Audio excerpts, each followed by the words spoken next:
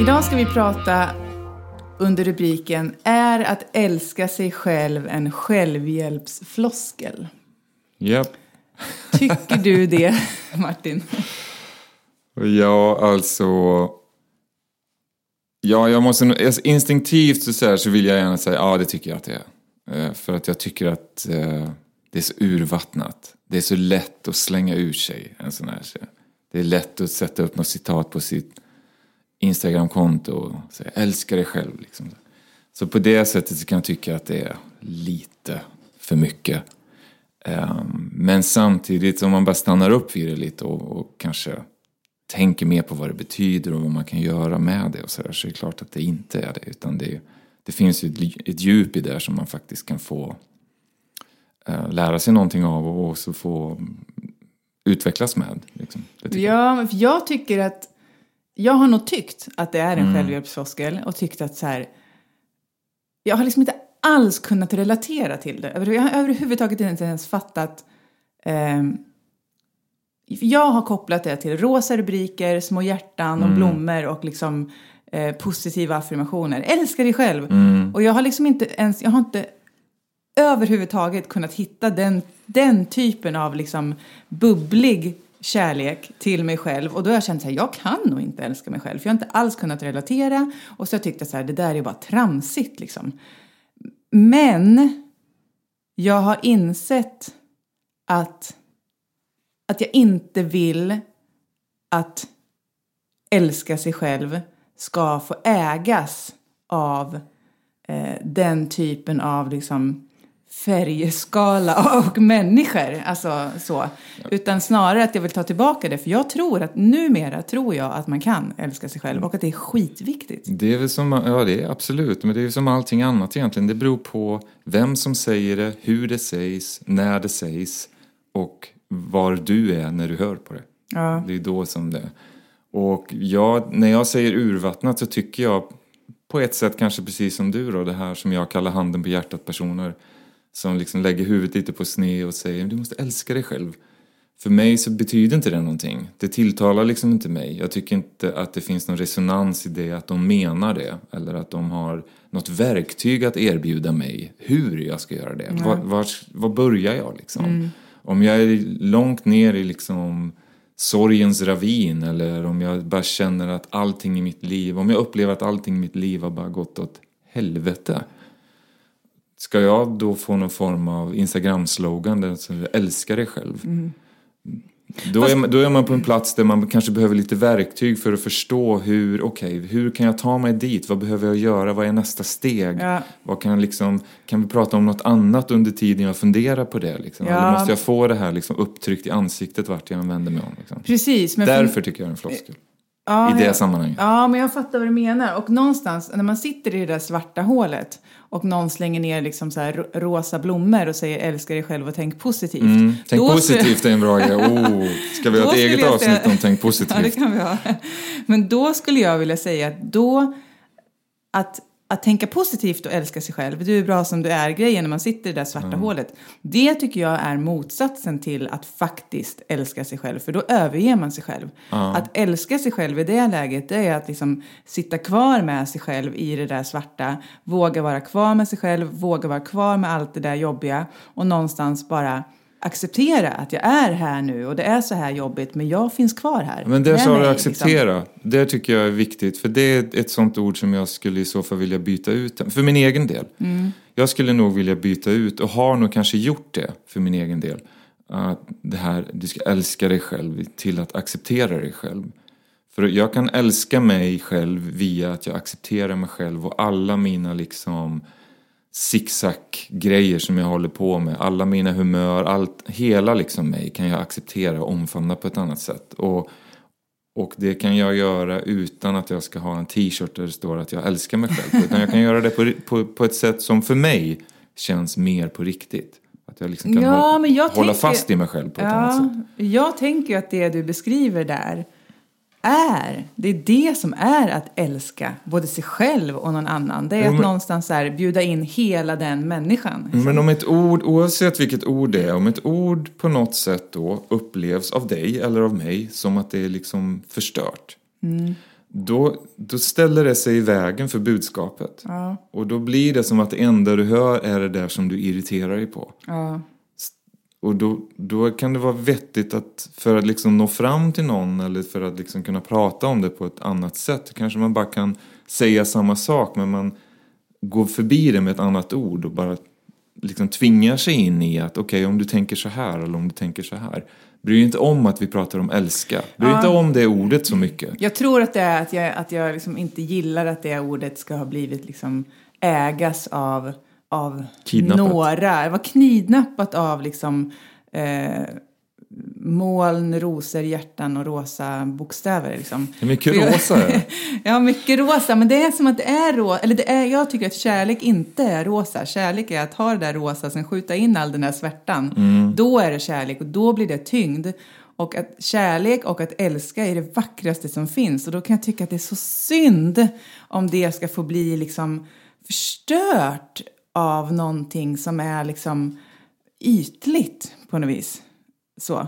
Men jag tänkte på en sak, det här du sa med verktyg. Får jag berätta om mitt verktyg, hur jag någonstans lärde mig? Älska dig själv. Ja. Gör du det idag? Ja, men det kan vi prata om också. Ja, men jag måste påminna mig själv, jag måste jobba på den relationen ofta. Och jag måste också visa mig själv att jag gör det. Men så jag går inte runt och känner så hela tiden. Men jag har kommit på att jag kan känna så. Så här har jag varit innan. Jag har haft ganska lätt, tror jag, och behövt älska andra människor. Och då är det som att jag hittar någon och så är det som att jag bara är som en sån här brandslang och bara skjuter ut kärlek mot den personen. Och för att om jag har någon att skjuta kärlek mot, då kan jag känna känslan, kärlek. Och den tycker jag mycket om att känna. Det gör väl alla. Det blir som en projicering. Det blir som en projicering. Sen så pratade jag med en kvinna. Men det blir som en bypass också. Absolut. Så slipper du liksom tänka. Du kan fokusera allt på den personen. Absolut. Alla mina känslor lägger jag där. Så slipper jag tänka på det där bagaget som jag går och bär på hela tiden. Absolut. Ja. Hon pratade jag med en kvinna för några år sedan som sa så här. Hon bara, Erika, det är ju jättefint liksom. Det är en fin förmåga att kunna liksom se det fina och älska andra människor. Men du behöver du behöver stänga av den där brandslangen och istället så här skapa som en sjö av kärlek runt dig själv. Så istället för att spruta ut det och sen om den personen försvinner så studsar det inte och då försvinner kärleken. Så har du den här sjön runt omkring dig och dit kan du bjuda in någon. Och det fina med det är att om den personen går så har du fortfarande kärleken kvar. Då behöver du ingen annan för att känna kärlek. Det är fint, tyckte jag. Och så kände jag... Får jag bara fråga en sak? Har du tänkt på att du även har gjort det rent praktiskt? Skapat en sjö runt omkring mig och bo på en ö. Ja. Ja. Var det ett verktyg liksom? Ja, jag måste liksom se sjön och sen... Faktum är att det kanske har varit ett verktyg. För att jag är ganska mycket liksom själv. Ja, det är klart. På jag tycker det var jättebra... Ja, men den är fin.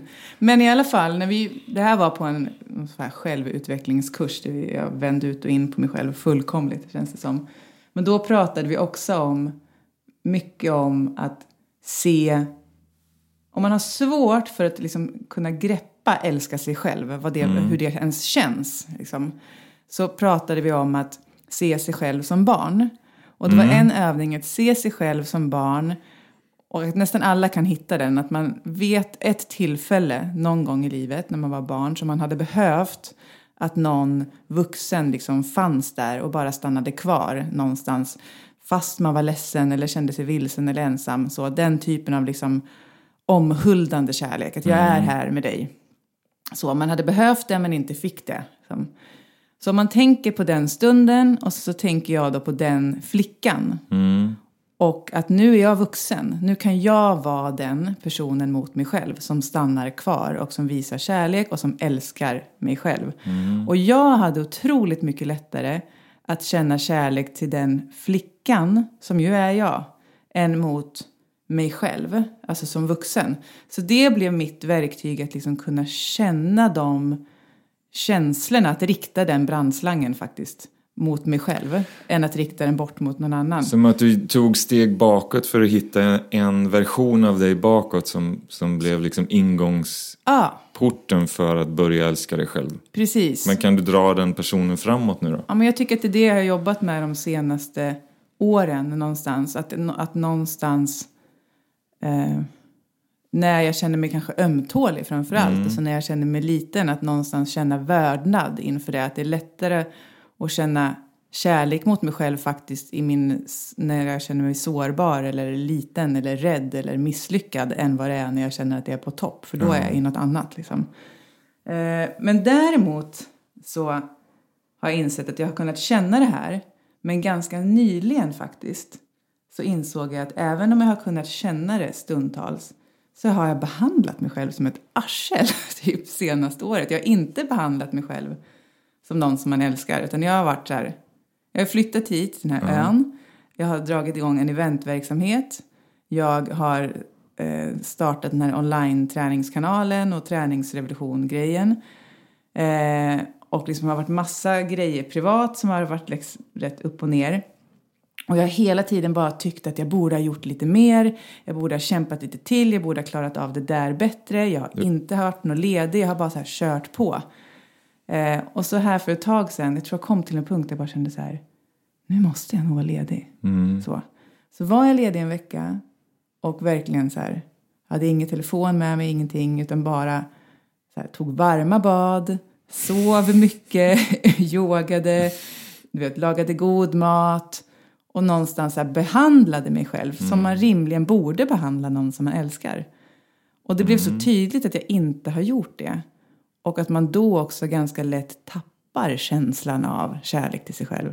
Så jag tror att man behöver båda vägar. Men är det inte det vi nästan alla gör? Att vi är liksom hårdare mot oss själva än vad vi är mot andra. Och att vi ställer de här kraven på att det här borde jag, det här skulle jag. Varför gjorde jag inte det? Vad dålig jag är på det. Att vi är liksom på något sätt programmerade. Kanske socialt eller på något annat sätt. Att vi ska vara så himla duktiga för oss själva. Men vi är lättare att acceptera då andra. Och då kommer man till det med acceptans igen. Att man i det här processen att älska sig själv måste acceptera att man också misslyckas. Eller att ett misslyckande kanske inte är ett misslyckande. Eller att ett misslyckande eller ensamhet eller sorg eller vad det nu kan vara är en del av hela ditt spektrum av känslor. Liksom. Att de känslorna är okej också. Och du är okej även om du känner så. Även om du känner förbittring eller sådana här svarta förbjudna tankar så är du okej ändå.